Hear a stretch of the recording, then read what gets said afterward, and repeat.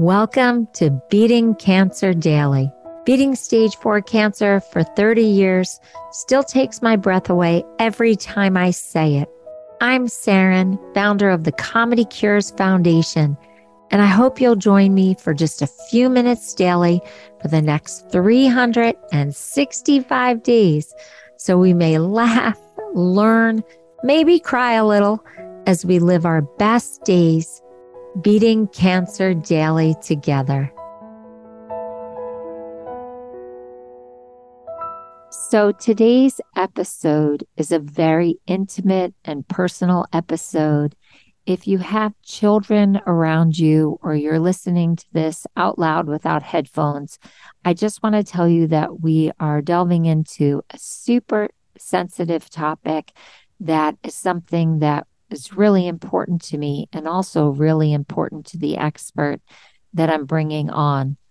Both Jackie Bryan and myself are both women who have survived cancer at a very young age. And I know that I was not prepared by any medical professional on this topic. And we feel that it's our responsibility to bring this out into the open. There's no shame about it, and really try to provide some solutions. So without any further ado, I want to bring back to Beating Cancer Daily, Jackie Bryan, who is our certified nutrition specialist, RN, whole health educator, certified health coach, and just one of my dearest buddies. Jackie, welcome. Oh, Saren, thank you so much for having me and for that great introduction. And I thought the way you introduced this topic, vaginal dryness, as a very sensitive topic was just perfect because it really does need to be talked about. And if you are a man listening to this who has a partner going through cancer treatment, please keep listening because education can come from all sides, whether you're a caregiver or you are actually the patient. And what's pretty interesting is that this impacts all women, whether they've gone through cancer or not at some stage in their life. So I'm just really very, very proud to bring this episode forward. So Jackie, I can tell you from my own experience, I was in my 20s when I was misdiagnosed and 30s when I was diagnosed. And the only way I found out that cancer treatment can cause vaginal dryness is that I had a very painful experience. And I went rushing to the doctor and I was like, what happened? I had no problem having, making love before this. What's going on? And that was when they explained all the different things that could happen from cancer treatment. And I was just caught so off guard and I had to play catch up. I had to learn about how to keep my genitals healthy, even though I was going through cancer treatment. So thank you for talking to us today about this really important subject. Saren, thank you so much for sharing your story. I think it's so important for people to be able to feel comfortable talking about this issue. In my situation, I was diagnosed with breast cancer that had spread to my lymph nodes when I was 37 years old, and I had only been married for 2.5 years to my husband. And I had learned about this vaginal dryness, vaginal atrophy, which we'll talk a little bit more about in the podcast, years before that, because my best friend had been diagnosed with breast cancer and she had shared that that was one of the side effects. So I was terrified that I was going to experience it. And I did experience it, but at least I understood what was actually happening. So let's start by talking about what vaginal dryness is. It's a painful symptom. It's something that many women experience at one point in their life. It occurs when there's a drop in hormone levels, and this can be from life events such as breastfeeding, menopause, treatment with certain medications for illnesses like ours, breast cancer or other types of cancers. Vaginal dryness is a problem for women And it's a big problem. And it's one that has really been kept quiet. And I think that's why you and I, Saren, are so passionate about trying to talk about it so that maybe we can bring some light to it so that people can feel more comfortable sharing their concerns with their medical providers and getting some assistance. I think when we think about vaginal dryness, we might be wondering, like, how common is the problem? Is that something you're curious about, Saren? Yes. And I have a girlfriend that I just helped through cancer treatment, and she is so passionate. She has been writing to Washington that they have to allocate funding to get this word out because it's like when they say the silent killer, this is something that young women should not have to handle alone, and nobody talks about it. Well, and I think one of the reasons, like I loved my medical care team, and they're doing everything they can to save your life. And it's, focusing in on something like vaginal dryness may not seem like the priority to them. And I always bring it back to, I don't want to just survive. I want to thrive. I want to be that person that has a high quality of life. But let's just think about how common vaginal dryness is to just the general population. About 17% of women that are aged 18 to 50 report problems with vaginal dryness during sex. This is before menopause even takes place. When someone goes into menopause, about half of the people that go into menopause experience vaginal dryness, and 90% of these people do not seek treatment. Now, think about this for a second. These are the numbers of the statistics that we know. So I'm guessing that we can believe that there's more people out there, they just haven't been talking about it. If we put the spotlight on cancer patients, and I think I was for putting this podcast together, I just put a spotlight on breast cancer in general, but this is really to all cancer survivors. But the American Cancer Society estimates that more than 3 million breast cancer survivors are in the United States today. And those women that had estrogen dependent cancers, I did, was yours estrogen dependent as well? No, I was triple negative. You're triple negative. But for those that were estrogen dependent, those make up about 3/4 of all the breast cancers. And those people typically take an anti-estrogen therapy for about 5 to 10 years. And that actually increases the issues when it comes to vaginal dryness. Most women are prescribed an aromatase inhibitor that is used to treat postmenopausal women. And then tamoxifen is prescribed for premenopausal and some postmenopausal women. 50 to 75% of breast cancer survivors that take these medications experience symptoms like vaginal dryness or pain. And I'm only using this as a sample population. I'm not saying that this is for all cancer patients, but understanding that we're fighting so hard to have treatment that is going to save our lives, that it is going to have some impact on the way our body functions, the way we feel. But there are things that we can do about it. And that's why you and I are here today, to draw attention to this really important topic.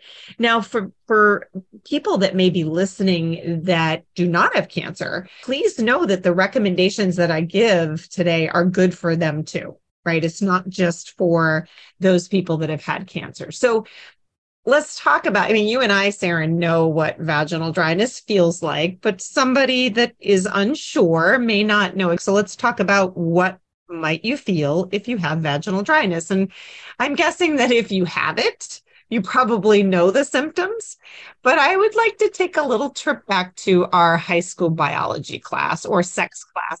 So we are going to talk about your vagina. Right. So in order to understand how vaginal dryness occurs, I think it's really important for us to understand the anatomy of that very important part of our body. So your vagina, not just yours, Saren, but mine and every other woman around here, is a muscular canal, and it's lined with nerves and mucous membranes.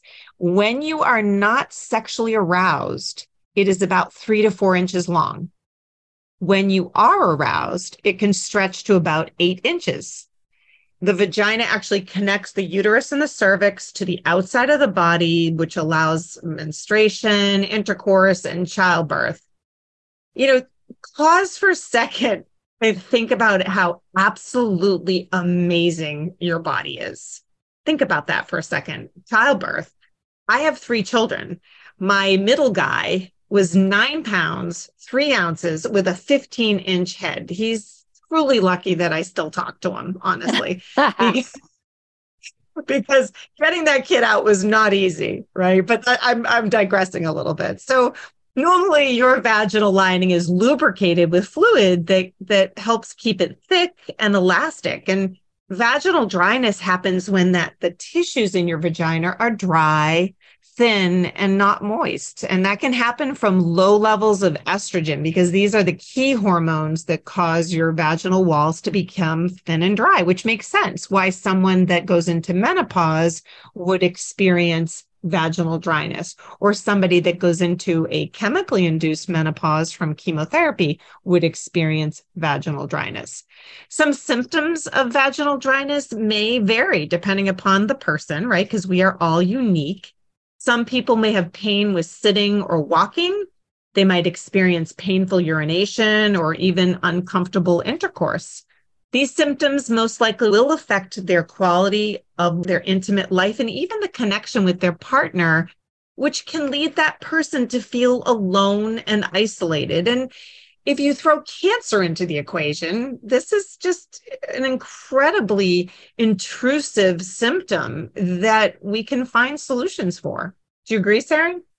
Yes, I am remembering back to that meeting with the doctor after that very painful experience as you're talking. And I remember saying to the doctor, I can deal with cancer if you tell me that at my age, I will no longer be able to have this form of intimacy, then the cancer's won.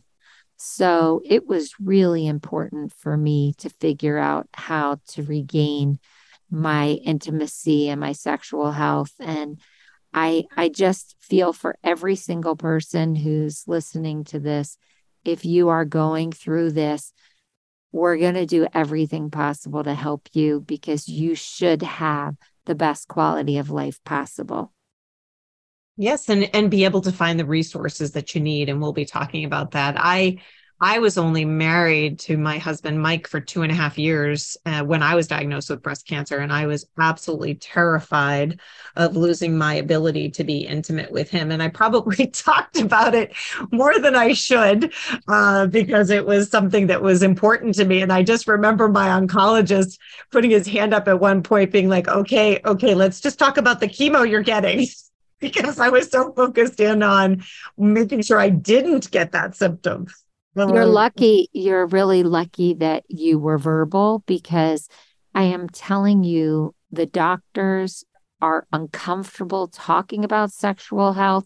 The statistics are so interesting about how they avoid the topic. They're not educated in medical school about the topic, and you really have to generally seek outside help for it. They also have so many patients to see, and there's only so many topics they can talk about in a session. And I can understand why this isn't the highest on their priority list. So, Jackie, thank you for bringing us this information. I'm so happy you said that, because it's not about getting angry at our medical team, because you can't be great at everything, right? But finding resources is key. For example, my GYN was incredibly helpful. She gave lots of solutions and options that could help me moving forward. But it's really important that people learn to advocate for themselves. Let's talk about this connection between cancer and vaginal dryness. As we age, it's very common for the vagina to shorten and lose its elasticity. This is what we call vaginal wall atrophy. So vaginal dryness doesn't just occur all by itself. It's usually something structural or physiological that's going on inside the body. And when vaginal wall atrophy happens, it can cause vaginal dryness. And then we just throw cancer into the mix, right? We throw those treatments in there, and that just makes it even more challenging. It makes it much worse, because we know that that can have a big impact on the way women are dealing with this type of symptom, especially if someone has a hormone driven cancer, like we talked about earlier, and they put them on an endocrine treatment, such as tamoxifen or an aromatase inhibitor, that just ramps up the vaginal dryness. And actually, I nicknamed it turbo menopause. So it wasn't just menopause, it was turbo menopause, because I felt like that's really what we should call it. And I'm 37 years old with two kids and trying to manage all of these things. And it was just an awful lot to add into the mix. Other situations that can lead to vaginal wall atrophy include surgically induced menopause, when someone has had like an oophorectomy, had their ovaries taken out. Chemical menopause from things like Leucron shots, which block your estrogen, and even certain radiation therapies and chemotherapies, like we were talking about earlier.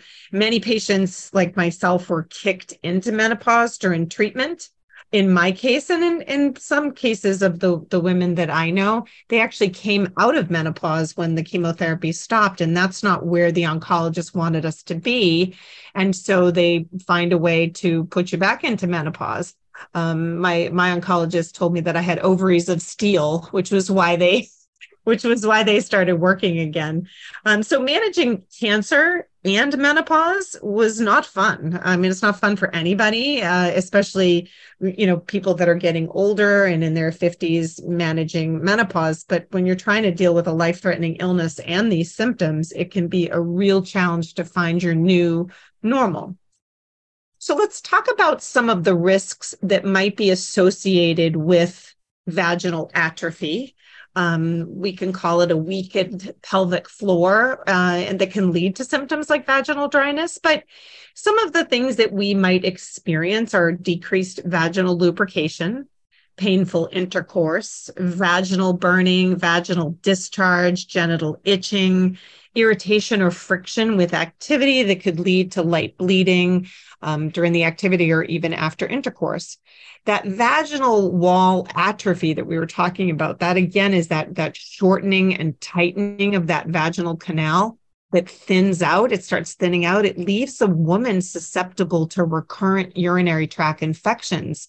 And that's due to the loss of vaginal fluids. Those vaginal fluids often push out bacteria that pool down there, right? And then structurally, our anatomy gets a little bit looser down there. And so it makes us much more prone to urinary tract infections, and you would experience urinary frequency, burning, urgency, and even some incontinence. In some cases, people can pass gas unintentionally. I mean, these are all symptoms associated with this vaginal atrophy or that weakened pelvic floor. What are the treatments? I mean, I feel like, that's really what we care about, right? So this understanding our vagina is important, but what can I do about it, right? That's the big question. What can we do to support people that are dealing with this? It really depends on what caused it, right? That's the big thing. And it's sort of root cause resolution. That's what we functional medicine practitioners work on. We try to understand where did it start, right? And so once we understand what causes the vaginal dryness, we could try strategies to fix it. Now, if it is a cancer treatment that is causing it, it's not something that we go off of to manage the vaginal dryness. There are natural strategies that you can use to help lubricate the vagina or the vaginal canal. So you could try natural oils like grapeseed, olive, or even coconut oils. Keep in mind that natural oils should be used as an external lubricant before intercourse, and that these oil-based lubricants can damage condoms. So keep that in mind. So if you are of childbearing age or you're in chemotherapy and you want to protect your partner, you want to make sure that you do not use any of these oil-based lubricants because they can damage condoms, and that's really important. Jackie, just about the oils. Do you want organic oils? Do you want cold pressed oils? I know that there's some difference to the oil quality. That's a really good question. So again, what you're ingesting in your body, what you're putting on your body, and what you're putting in your body all matter, right? So I encourage people to be very informed consumers and really try to figure out what the best options are for them. And organic, if possible, no parabens and phthalates are really recommended because those are chemicals and they're actually endocrine disruptors, and they can lead to other changes and issues in the body. And so one thing that can help is a resource like the Environmental Working Group. They have consumer guides on their website, and they can tell you what are some of the safe lubricants that you can use.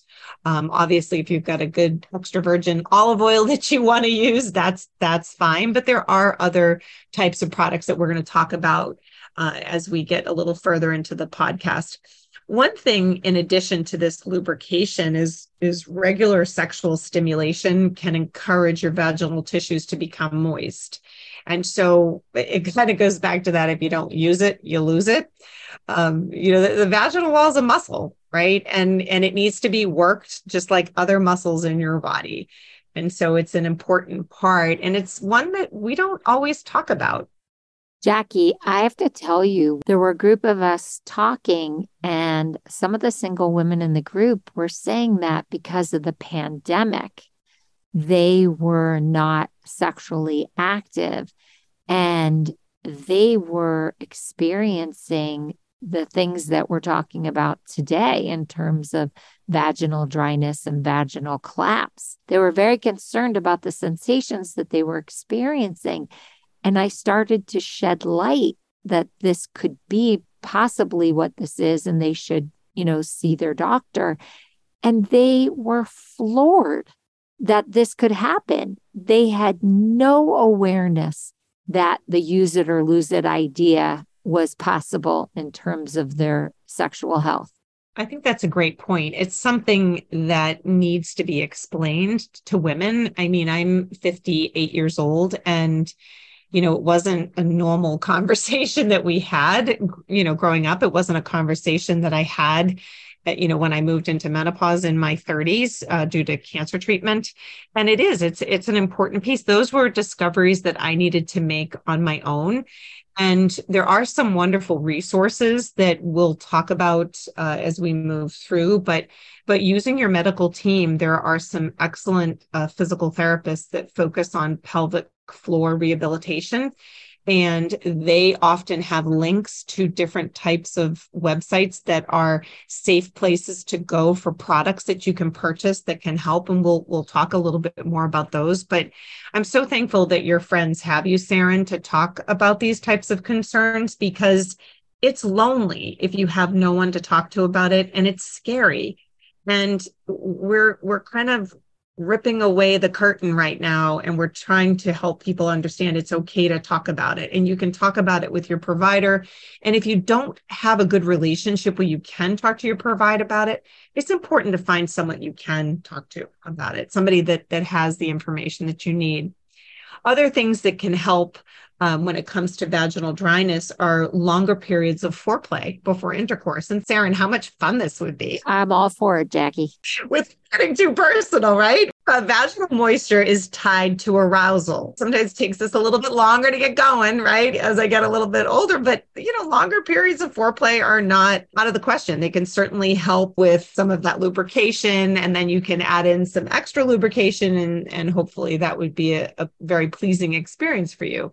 But it's nice to look for ways that you and your partner can increase your pleasure before intercourse, during intercourse, and even after. And it is if you are in a committed, in a relationship with somebody that you feel comfortable talking with them about, this is a really important conversation you should have with them, and let them be a part of this experience with you. Jackie, I can't even tell you how many cancer patients stop having intercourse and intimacy the minute they're diagnosed. They don't think that they can.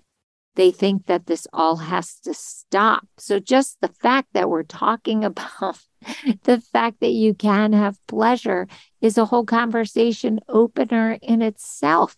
People literally stop all intimacy. And it's almost as if they're waiting for someone to say, okay, you have permission, you can go back to doing this again. They're afraid. Oh, that's a really good point. I'm actually really glad you're mentioning this because there's a couple reasons why people may be afraid to have intercourse while they're in treatment. The first is they don't want to expose their partner to any of the chemotherapeutic agents that they're getting. And that is important. I remember when I was going through chemotherapy, I received Adriamycin, Cytoxan, and Taxol. And one of the things they said, especially on Adriamycin, that, you don't want to have intercourse for the first few days. And honestly, I was so nauseous. That was not the first thing on my mind, was to make love to my husband. However, that's a really important thing. And then there's the whole piece about communication, right? Is being able to talk to your partner, and helping them understand that it's okay.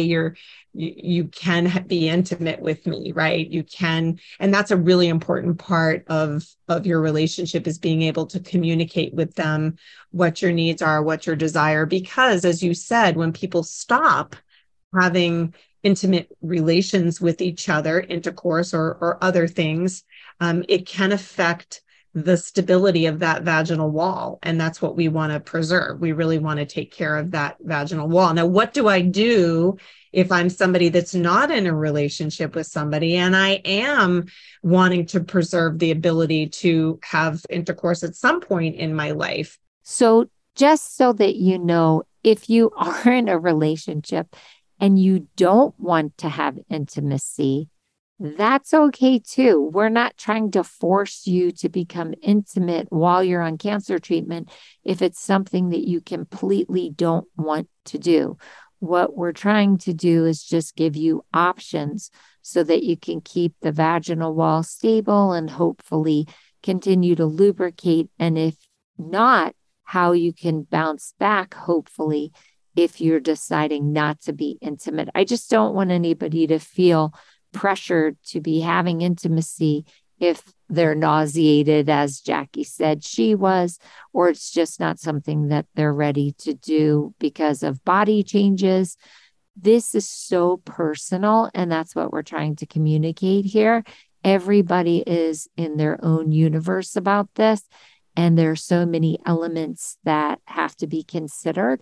And you might feel like you want to talk to a therapist or a social worker to work through other issues that have nothing to do with the vaginal part of your recovery. So we just want to make sure that you're hearing this in the spirit that we're discussing it.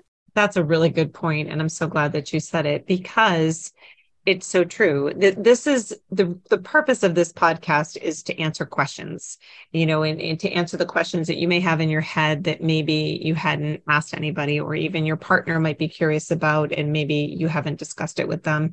This is just a place where you can hear information. Again, everybody's situation is unique. Everyone's situation is different. I will mention that many of the hospitals that are servicing patients for their cancer treatment also have physical therapy departments, and there are pelvic floor physical therapists that are specialists, and they are a wealth of information. It's something that I think is so important to get dialed in with them, whether you want to be intimate or not. It's something that can be really helpful when it comes to understanding what's going on with your body and keeping those muscles, that vaginal canal and everything, healthy. And that's what we really want to do. There are some over-the-counter treatments that you can use to provide relief for vaginal dryness. You could do non-hormonal moisturizers and lubricants, and they can give you some relief. This is where I bring you back to that same thing we talked about earlier about being a very avid label reader. Be sure that none of the products have any of those chemicals that we were talking about, parabens and phthalates. And again, that environmental working group is an excellent resource, not only for the moisturizers, the non-hormonal ones, but the over-the-counter ones that you're getting at the pharmacy. And these are vaginal moisturizers that can be applied several times a day. It's just like applying cream to your outer skin, right? You're applying cream to your inner skin. The lubricants are usually non-prescription products that improve discomfort from intercourse by reducing the amount of friction that people feel. I encourage people to look at the organic water-based or even the silicone-based, the hypoallergenic lubricants that are really much less likely to cause vaginal irritation, and more so than the ones that contain oil. And then the products that have Vaseline in them, I would try to avoid those. We don't necessarily need petroleum inside of us, so avoiding the Vaseline products is helpful. Again, allowing that time for arousal, that's really the natural lubrication that's created from sexual arousal can help with those symptoms. So don't rush it, right? Sit back and enjoy the experience with your partner, have a nice dinner, relax, take some deep breaths, set a nice atmosphere for yourself. You can use a vaginal DHEA, which are these inserts or suppositories. Now, please, this is something you really do need to talk to your cancer specialist about if you're weighing the pros and cons of the different types of hormonal therapy. This one in particular is an estrogen therapy that I just mentioned. It is not appropriate for everybody. It was not something when I was about 5 years out that the doctors recommended for me, but when I was 10 years out, they said that would be fine to do if I felt like I wanted to do it. The other piece that's really popular are using devices that can help dilate the vagina, because again, it gets short and it gets fragile inside, but you can use vaginal dilators. They're non-hormonal options. It helps stretch the vaginal muscles. It's much like going to the gym and lifting weights, right? To preserve your muscle mass. That's just what you're doing inside. And it really helps reverse that narrowing of the vagina, because that's that atrophy, that narrowing is the thing that leads to the vaginal dryness. And so this is where you can get a great recommendation from your physical therapist, that pelvic floor specialist that they feel might be the right fit for you, because they're really in the know for what might be the best product for your body. And then there are those vaginal estrogens that you could try. Again, it really depends on the type of cancer that you've had. And, that's something that you really want to be mindful of, especially if you have a hormone-driven cancer. Usually systemic estrogen therapy, that's, taking a pill, is not necessarily recommended for treating vaginal dryness. It's not something that I see done a whole lot, especially in the cancer community. But, it is something that you can chat with your doctor about. But trying those other options first might be the best way to go. And since I am a functional nutritionist, I do want to talk to people a little bit about nutrition treatment. Are you interested in that, Saren? Yes. And I'm thinking that if I'm not being hydrated in all parts of my body, that I want to focus on how much water or liquid I'm getting a day. That's an excellent example. Yes, hydration is key. And, hydration is key in so many parts of keeping our bodies healthy. Everything works better in when we're getting enough hydration. And we'll be doing a health builder series just on hydration, I think, coming up soon, Saren. So it's a really interesting topic.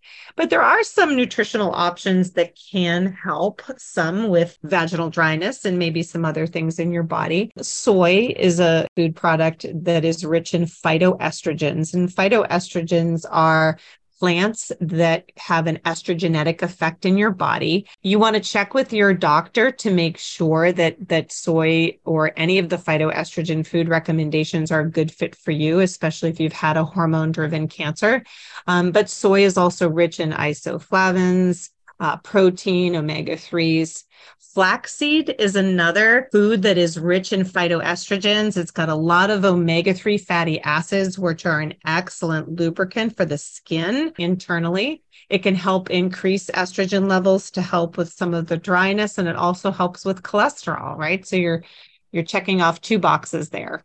Nuts, one of my favorite go-to snacks, are high in essential fatty acids and nutrients. And there's some studies that suggest that those fatty acids from nuts can actually help with lubrication. Fish, especially those fatty fishes like salmon and mackerel, sardines, are a good source of omega-3 fatty acids. And again, have the same effect on lubricating, certain parts of your body that need it. Apples are phytoestrogen foods that can be really beneficial Whole grains have fiber, and fiber is really important when it comes to not only balancing our blood sugar, but also our hormones. And if you get a chance to listen to our fiber talk, that would be something that you can learn more about. But again, fiber is really helpful, and that's why whole grains check the box when it comes to fiber. And then aloe vera. I mean, so many of us think about aloe vera after we get a sunburn, but the aloe vera gel from the leaves applied can actually soothe tissue. And that's something that some people have tried. Again, be an informed consumer so you know exactly what's in your products. And I'd love to just leave you with some final thoughts about this topic. Again, you want to open up the communication. You want to be able to talk with not only your partner, but also your medical community. Keep in mind that if you don't use it, you might lose it. So whether you have a partner or not, finding ways to support that very important part of your body is critical.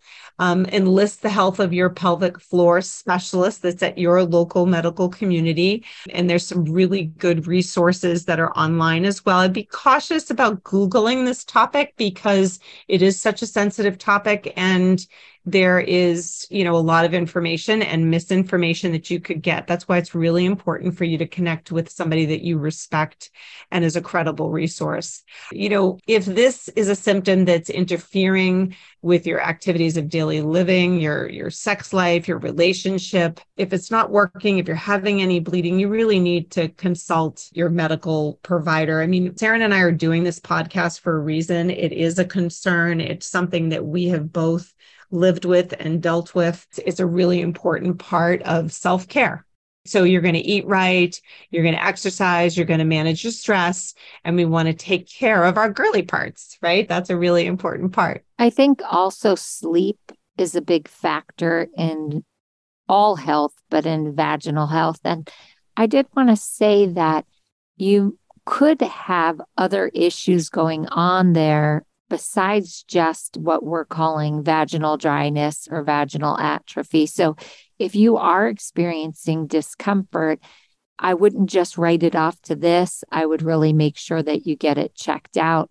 There are issues that can happen in that area, like tumors and other lacerations, so that you want to really make sure that what you are dealing with and get help from a professional. The other thing I wanted to clarify, Jackie, is when you're saying dilators, would the average person think of that as a vibrator or as a dildo, or is there a whole nother level to that discussion? There are actually vaginal dilators. So, the vibrators are ones that you would, insert into the vagina, and it has a little apparatus that can stimulate the clitoris so that you can have an orgasm.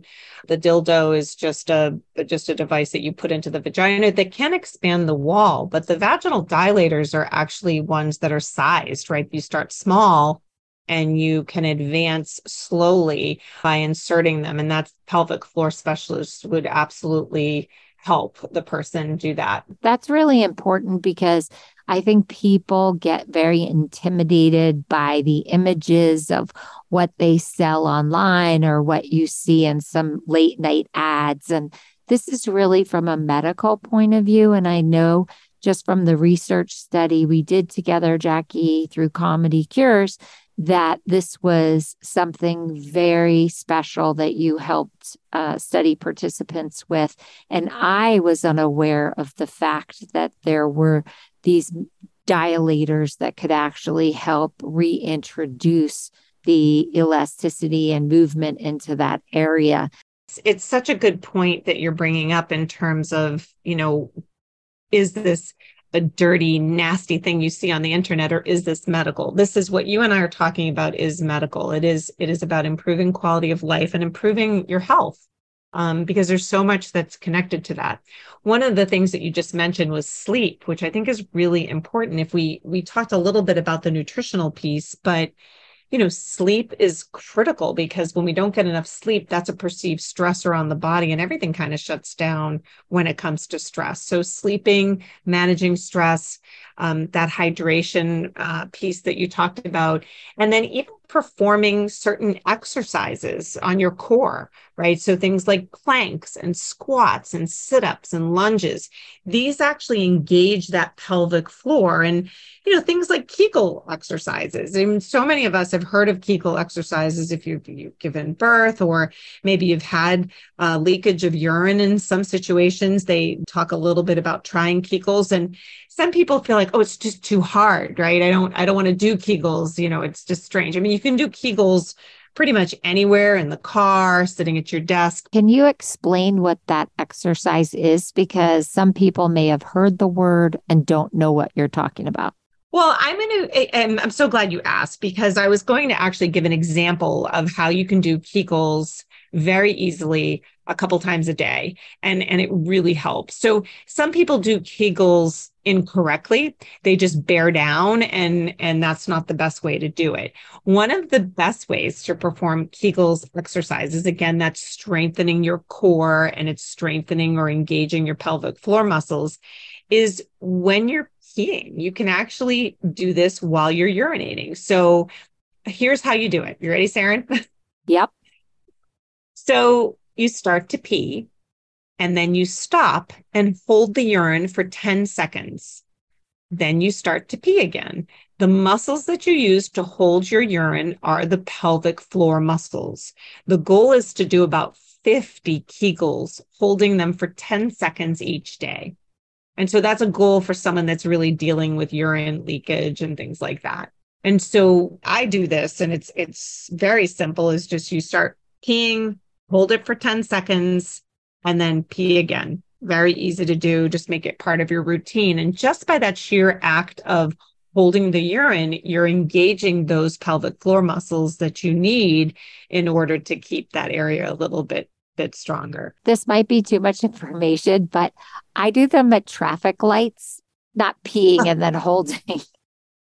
I just do them at traffic lights because then I figure I'm going to get them in every day if I just do them at traffic lights. Yes, there's different ways that you can do them. I like doing the urine 10-second hold, because that's like really, you've got the right muscles there. You're absolutely using them. And I think, this is just one tip, but if I could just share with you that you deserve to thrive. If you're someone that's living with cancer, it's not just about surviving. It's about thriving. It's about finding the best version of yourself. And cancer robs you, right? Cancer steals things from your life. Don't let it steal this from you. Find solutions for yourself. I mean, Saren, you're a fabulous resource for connecting people. I'm so honored to be a part of this podcast in particular, because this is such an important topic for people to be discussing. So thank you for having me. I love you. I have seen studies that show that when you experience pleasure, that you could be releasing cells that actually are very helpful in fighting cancer. So if this is a part of your life that helps you experience pleasure, then why wouldn't you do it just for that part of your life to experience pleasure, reduce your stress, but also if it potentially could help you fight cancer, what a great way to help yourself fight cancer. Or am I just making an excuse for having pleasure, Jackie? I love the idea of weaving joy into our life in whatever form that looks like for you. In some people, it may be the comedy that you bring into your life. It could be making love to somebody. It could be running, jogging, exercising. Any of those things that bring joy or make you happy are really important to flood your body with those chemicals. Those chemicals that you're talking about really do help with balancing not only your hormones, but also keeping you safe, right? And keeping you protected from diseases like cancer. So I agree with you. I think experiencing joy is so important, and understanding the research that goes along with it. I'm glad you shared that. It's really interesting. I just want to say that we really felt very passionate about having this discussion today, and that we hope that it is just the beginning for you in your exploration and in your health journey. And Jackie, I couldn't think of a better person to have this discussion with. You're just so sensitive and so thorough. So if you would like to talk to us a little bit more about this topic, go to comedycures.org, hit the record button. Let us know how you're doing in this part of your life. And if you feel that you need any more resources, I also want to say you can hit the write us button in the contact menu and let us know how this is going for you. Jackie and I are so passionate, and also my friend Robin, who was just urging me to do this edition of the podcast. We hope that this is just the beginning of a conversation, and we hope that we can shed more light on this in the medical world and in the wellness world so that women feel very, very supported in this part of their journey. So, Jackie, thank you so much for doing this. Thank you so much for having me. I think it's all about empowering women and giving them a voice about something that's been kept quiet for too long. And I'm happy that we can be a part of this movement, Saren. Thank you. Have a blessed day, and I'll see you tomorrow. If you loved today's episode, then tell the world. Why? Because Beating Cancer Daily and our membership circle are both a listener and donor supported experience. So the more people you tell and the more people that join us, the more robust and interesting programs our nonprofit, the Comedy Cures Foundation, can bring to you throughout the year. I really want you to go to comedycures.org. And of course, I always want you to make a donation.